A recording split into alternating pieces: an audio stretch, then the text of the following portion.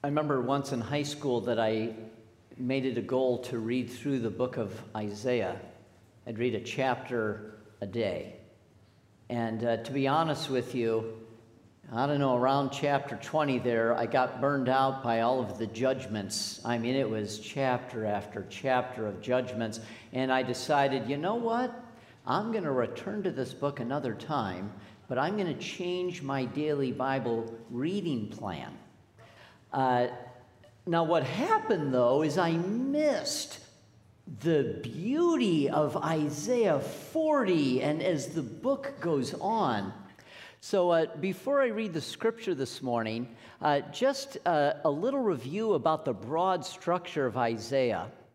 Isaiah chapters 1 through 39 are focused on the time in which Isaiah lived, the 6th century BC. This was the time when Israel had been conquered by Assyria, and Isaiah was living in Judah, the southern kingdom. That's 1 through 39, Isaiah's time. Then chapters 40 to 55, which is the focus of our summer sermon series, Isaiah is prophetically looking ahead during the time of the exile in Babylon. And then from chapters 56 to 66, Isaiah then is prophetically looking even further ahead to after the exile and even beyond, with glimmers and hints toward even the new heavens and the new earth. So our scripture passage today is within this section of scripture that is Isaiah 40 to 55, and Isaiah is prophetically looking ahead during the time when the Jews are in exile. Let's pray.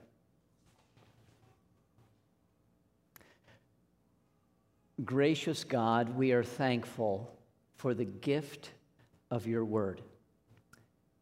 May your word come alive in our lives today and have a power in our hearts, we pray. Amen and amen. Scripture passage this morning is Isaiah chapter 43, verses 22 through 44, verse 5. God's word for us today. Yet you have not called upon me, O Jacob. You have not wearied yourselves for me, O Israel. You have not brought me sheep for burnt offerings, nor honored me with your sacrifices. I have not burdened you with grain offerings, nor wearied you with demands for incense, but you have not bought any fragrant calamus for me, or lavished on me the fat of your sacrifices, but you have burdened me with your sins and wearied me with your offenses. I, even I, am he who blots out your transgressions for my own sake, and remembers your sins no more.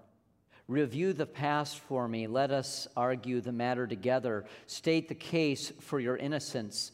Your first father sinned, your spokesman rebelled against me, so I will disgrace the dignitaries of your temple. I will consign Jacob to destruction and Israel to scorn.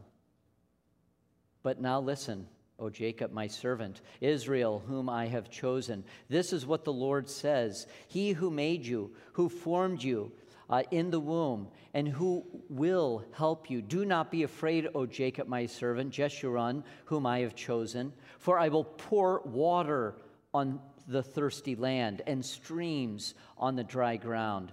I will pour out my spirit on your offspring and my blessing on your descendants. They will spring up like grass in a meadow, like poplar trees by flowing streams. One will say, I belong to the Lord.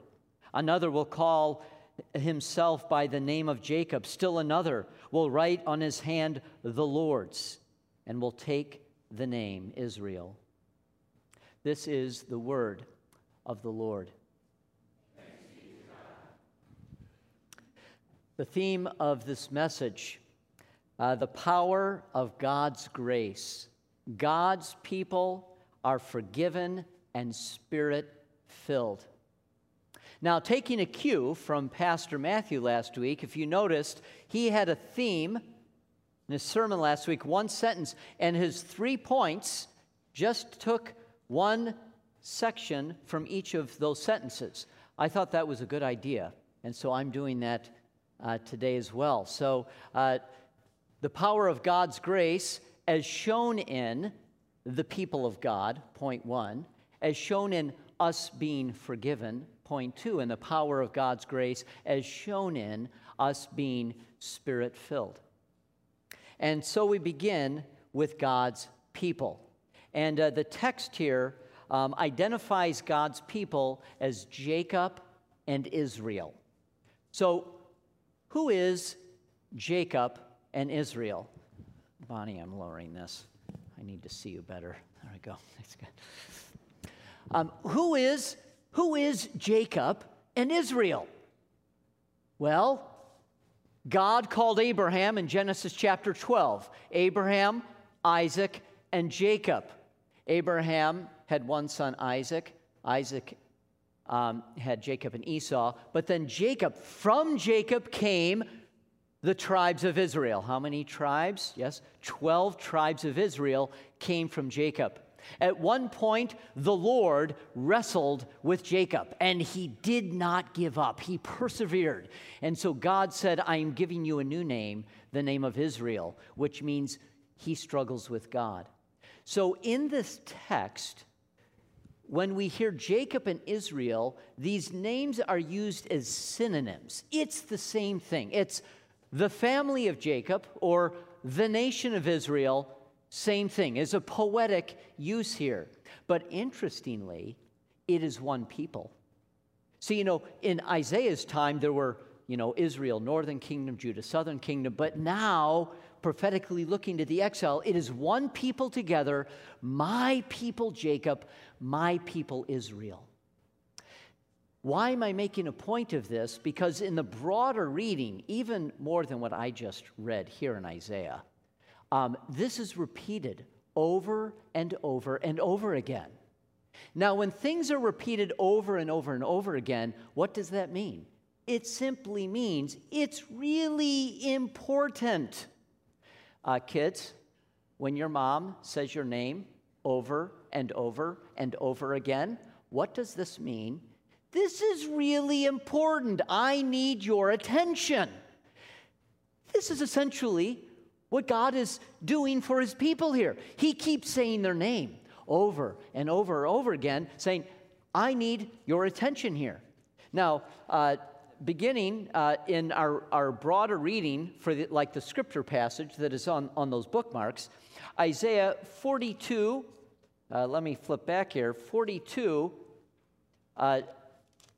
24, who handed Jacob over to become loot and Israel to the plunderers. Who did this?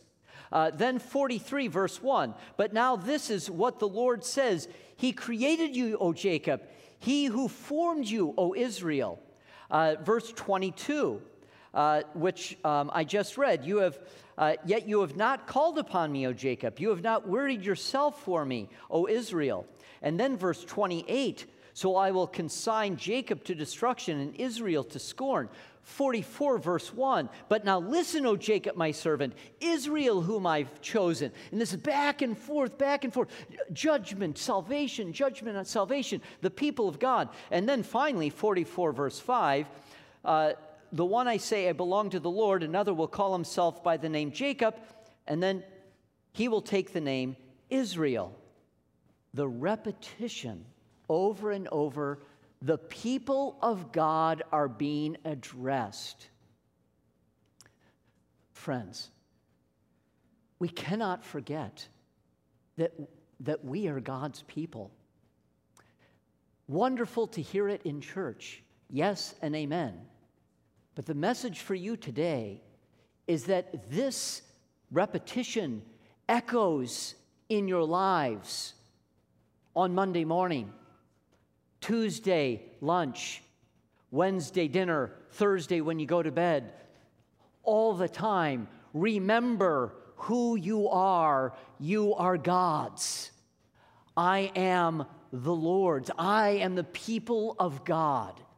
We cannot forget this. This is to be a lived reality, especially since we are bombarded by so many messages through the week that attempt to change the script and say, no, no, no, this is what you are, this is what you are, this is what you are. That's why it's so important for us to come back and say, who am I as the people of God, as people of God? Most fundamentally, there is great assurance in the promise of Jesus.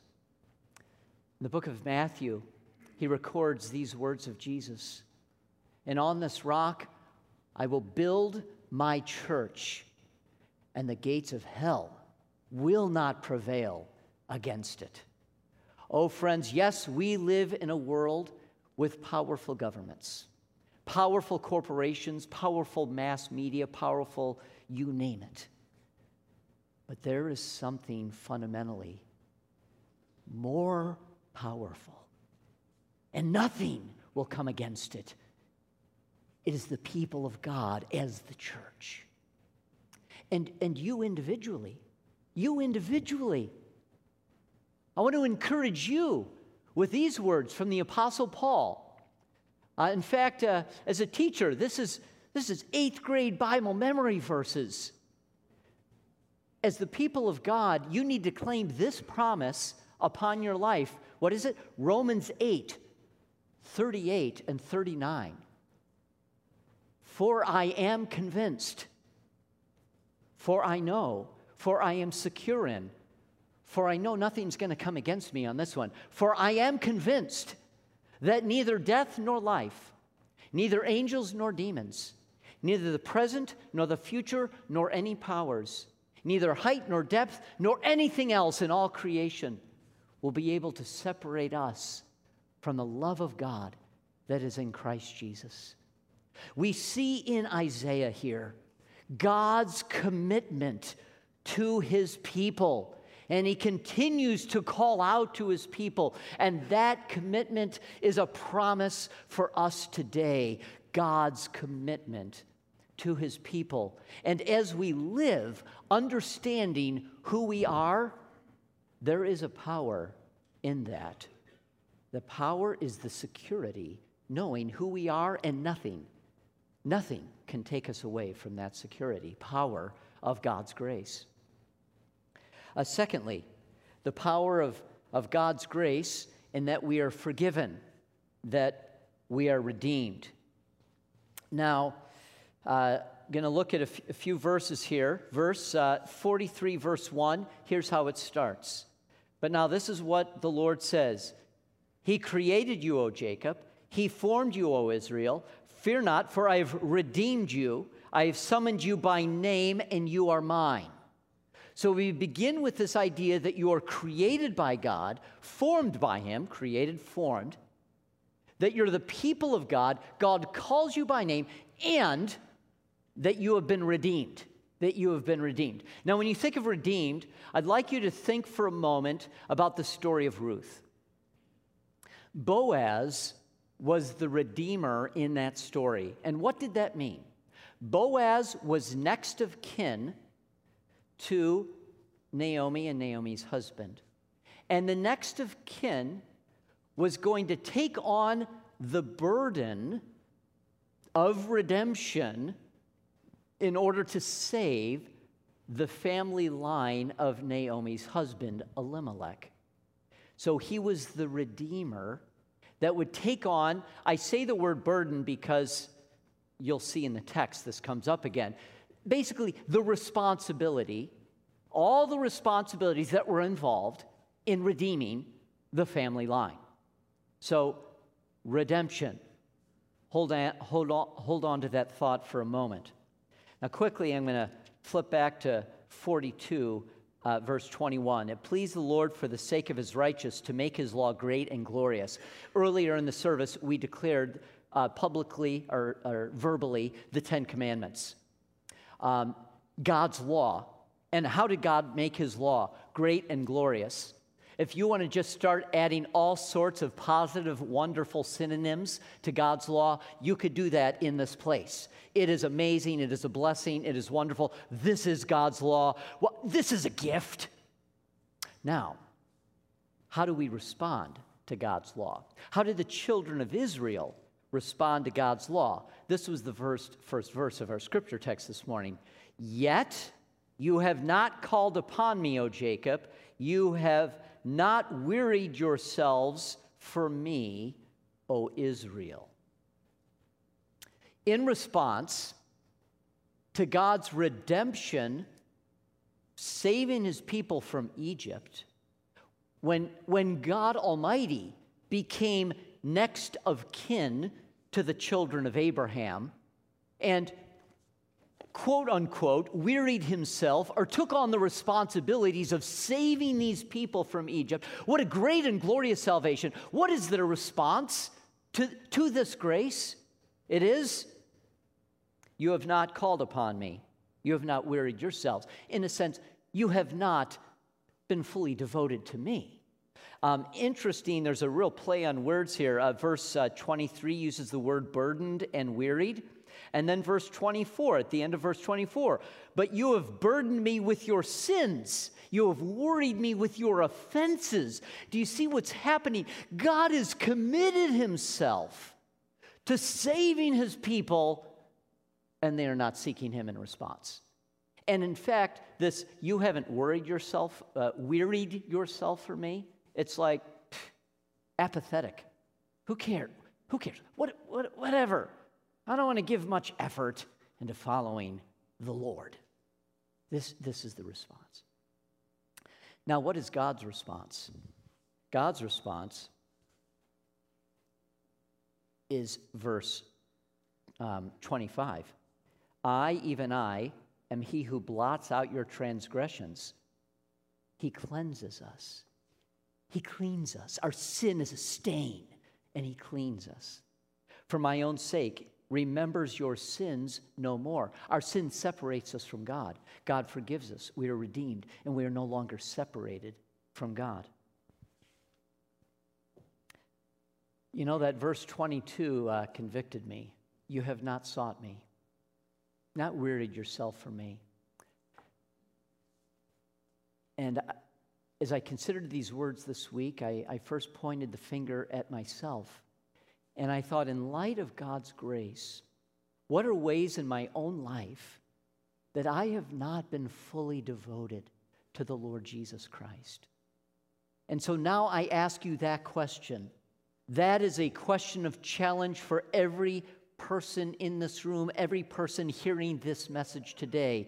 In what ways have you not been fully devoted to the Lord? In light of the cost of our redemption in Jesus Christ, God the Son dying on the cross, in light of the cost that God burdened himself to redeem us, in light of that, in what way am you not living a life fully devoted to Jesus? One way that helps me just come back to the beauty of God's grace is to hear stories of God's amazing grace. So I'm going to share a conversion story with you right now. This story occurred in the late 90s and 2000s. There was a young man in Hollywood who became a notable set designer for photo shoots. He worked with the trendy, expensive, and in brands. He worked with very famous people. In fact, one day he had lunch. I don't know if you've ever heard of this guy, Tom Hanks, before? He had lunch with Tom Hanks. All of the award shows in Hollywood, this guy was at the after parties. He mingled with the celebrities and the power brokers of Hollywood. He also had no regard for God. He lived as he pleased. Translated, he lived a life of sin and could care less. After 10 or so years working in the industry, he had a thought. I label it his Ecclesiastes moment. He had a thought. What's the meaning of all this? Where is the true purpose of my life? And this thought just kind of knocked around in the back of his head for a number of months. Then one day he was at a coffee shop with a friend, and in earshot were a group of Christians talking. It was obvious they were Christians, and they were talking. And he became one of the easiest evangelistic people there was. He turned to them and said, "Excuse me," and essentially said, "Can you tell me about Jesus?" I mean, usually we're thinking, how could I ask a question to maybe create some spiritual interest or something like this? No, he's like, "Can you tell me more about what you were talking about?" And so they share the good news of Jesus Christ with him and invite him to their church. This guy went to church. No disregard for God, living in sin, didn't want anybody cramping his style. He went to church. Obviously, he told none of his friends. No. I've got to do this anonymously. He goes to church. He hears the good news of Jesus Christ. His heart is burning within him during the entire sermon. At the end of the service, there are a few people up front that are available for prayer. He goes and prays with someone. His heart is still burning within him. And then once he is prayed for, he can't leave. He goes back to his seat. And here are the words that came through his mind. He said, "I was all of a sudden overwhelmed with God's presence. And I was struck with this. God is real. Jesus is God's Son. Heaven is real. Hell is real. The Bible is true. And welcome to my kingdom." And this trendy Hollywood guy began to sob uncontrollably. And he said, "God, you have my whole life. I do not care. I do not care about what burdens me or wearies me with life change. I just want you, Jesus." And the power of God's grace transformed that man that day. He was transformed into a new person in Christ and has never been the same since. Friends, that is the power of God's grace, not only for his life, but for your life and my life. And so I want to encourage us today to think a little deeper about the depth of our sin. This is my challenge. When we think, have I loved the Lord with all my heart? I need to understand ways in which I have not done that, and that is an affront to God in his saving mercy. And I must repent of that sin. You must repent of that sin. And then the beauty of it all is God says, "I forgive you. You are mine. You are clean." And we live in the power of God's grace because we are forgiven, because we are redeemed. There is power in his grace. So the power of God's grace, understanding that we're God's people, understanding that we're forgiven and redeemed. And then third, the power of God's grace and that we are spirit-filled, that we have a flourishing life in God's power. From chapter 44, "But now listen, O Jacob, my servant, Israel, whom I have chosen." Once again, this is a theme. Jacob, Israel, my people, I've chosen you. I made you. I formed you. I created you as my people. I will help you. Do not be afraid. For I will pour water on thirsty land and streams on the dry ground. The idea is desert and barrenness, so it cannot support life. But then God pours the water out so that the ground can support life. And this is the image that's used for the next line. "I will pour out my spirit on your offspring and my blessing on your descendants. The idea of the pouring out of the Holy Spirit. This is also stated in Joel chapter 2. I will pour out my Spirit on all people. And where is this quoted in the New Testament? On the day of Pentecost, Acts chapter 2. Joel is quoted, and I will pour out my Spirit on all people, bringing life and refreshment and grace and God's power, God's presence, pouring out his Spirit, not sprinkling, pouring out his Spirit on all people. They will spring up like grass in a meadow. Now we're getting life. We're getting a verdant landscape. Grass in the meadow, like poplar trees by flowing streams. Now, me being me, I stopped at the poplar tree thing, and I reflected on this. I thought, what kind of poplar trees are these? Okay? I wanted to know this, and just to be honest with you, some scholars say it might be a 20-foot shrub in the land of Israel, but other scholars, and I kind of agree with them based on the context of this verse, other scholars say it could very likely be a 60-foot tall tree.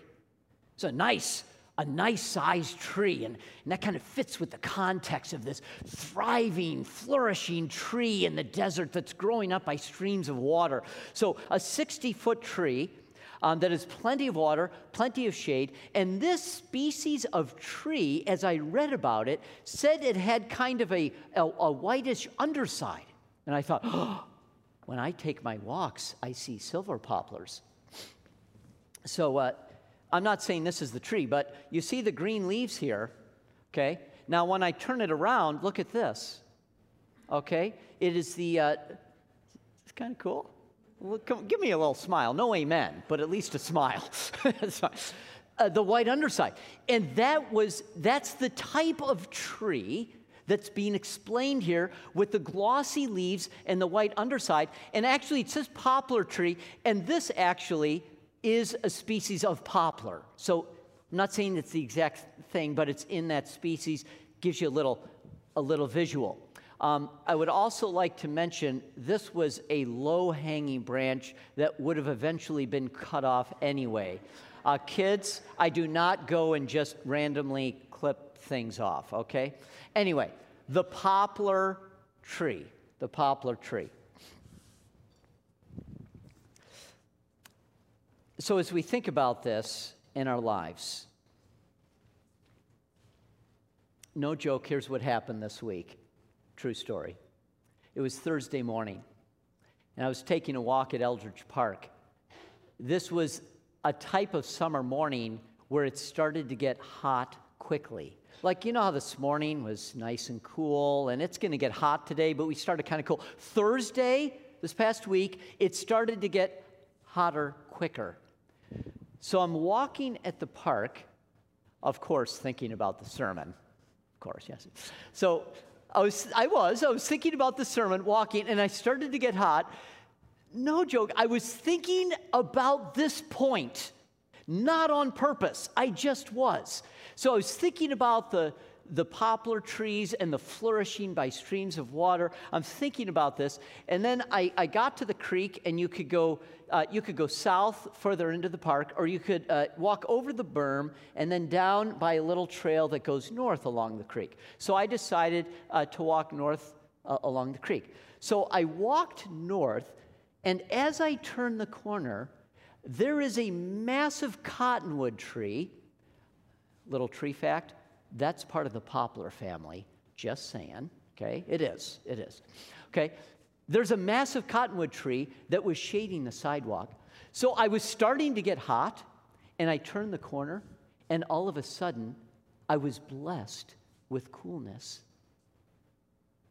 And I was just thinking about this in the Bible passage. I'm sorry for getting excited, but I was like, oh, this is it. Now imagine, you live in the Middle East. You have no air conditioning. Very arid conditions, and you come across a 60-foot poplar tree, and you know there's water there, and you go there, and it's not much humidity, so very dry heat, so you're burdened with the heat, but as soon as you step under the shade, It is blessing. It is a wonderful thing.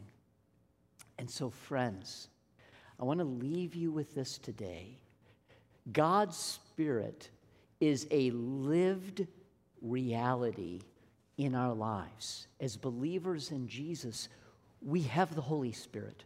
And I know, that as we take our sins seriously and deeply confess our sin and embrace this grace in Jesus Christ, we're opening ourselves to more of the spigot of the Holy Spirit pouring upon us. And what does that mean? That means you are secure. You are rooted deeply like a strong tree. And you are provided for. This tree is by flowing streams. So you are secure, you are provided for, you are growing. The tree is flourishing and growing. You are growing in faith, you're growing in your devotion and commitment to the Lord, and you are growing in your blessing of other people. God is using you by His Spirit to bless others and to be a light for Jesus in this world. As we read these ancient words today, this is God's living word for us this week. The power of God's grace. The people of God are forgiven and Spirit-filled. Amen. Amen.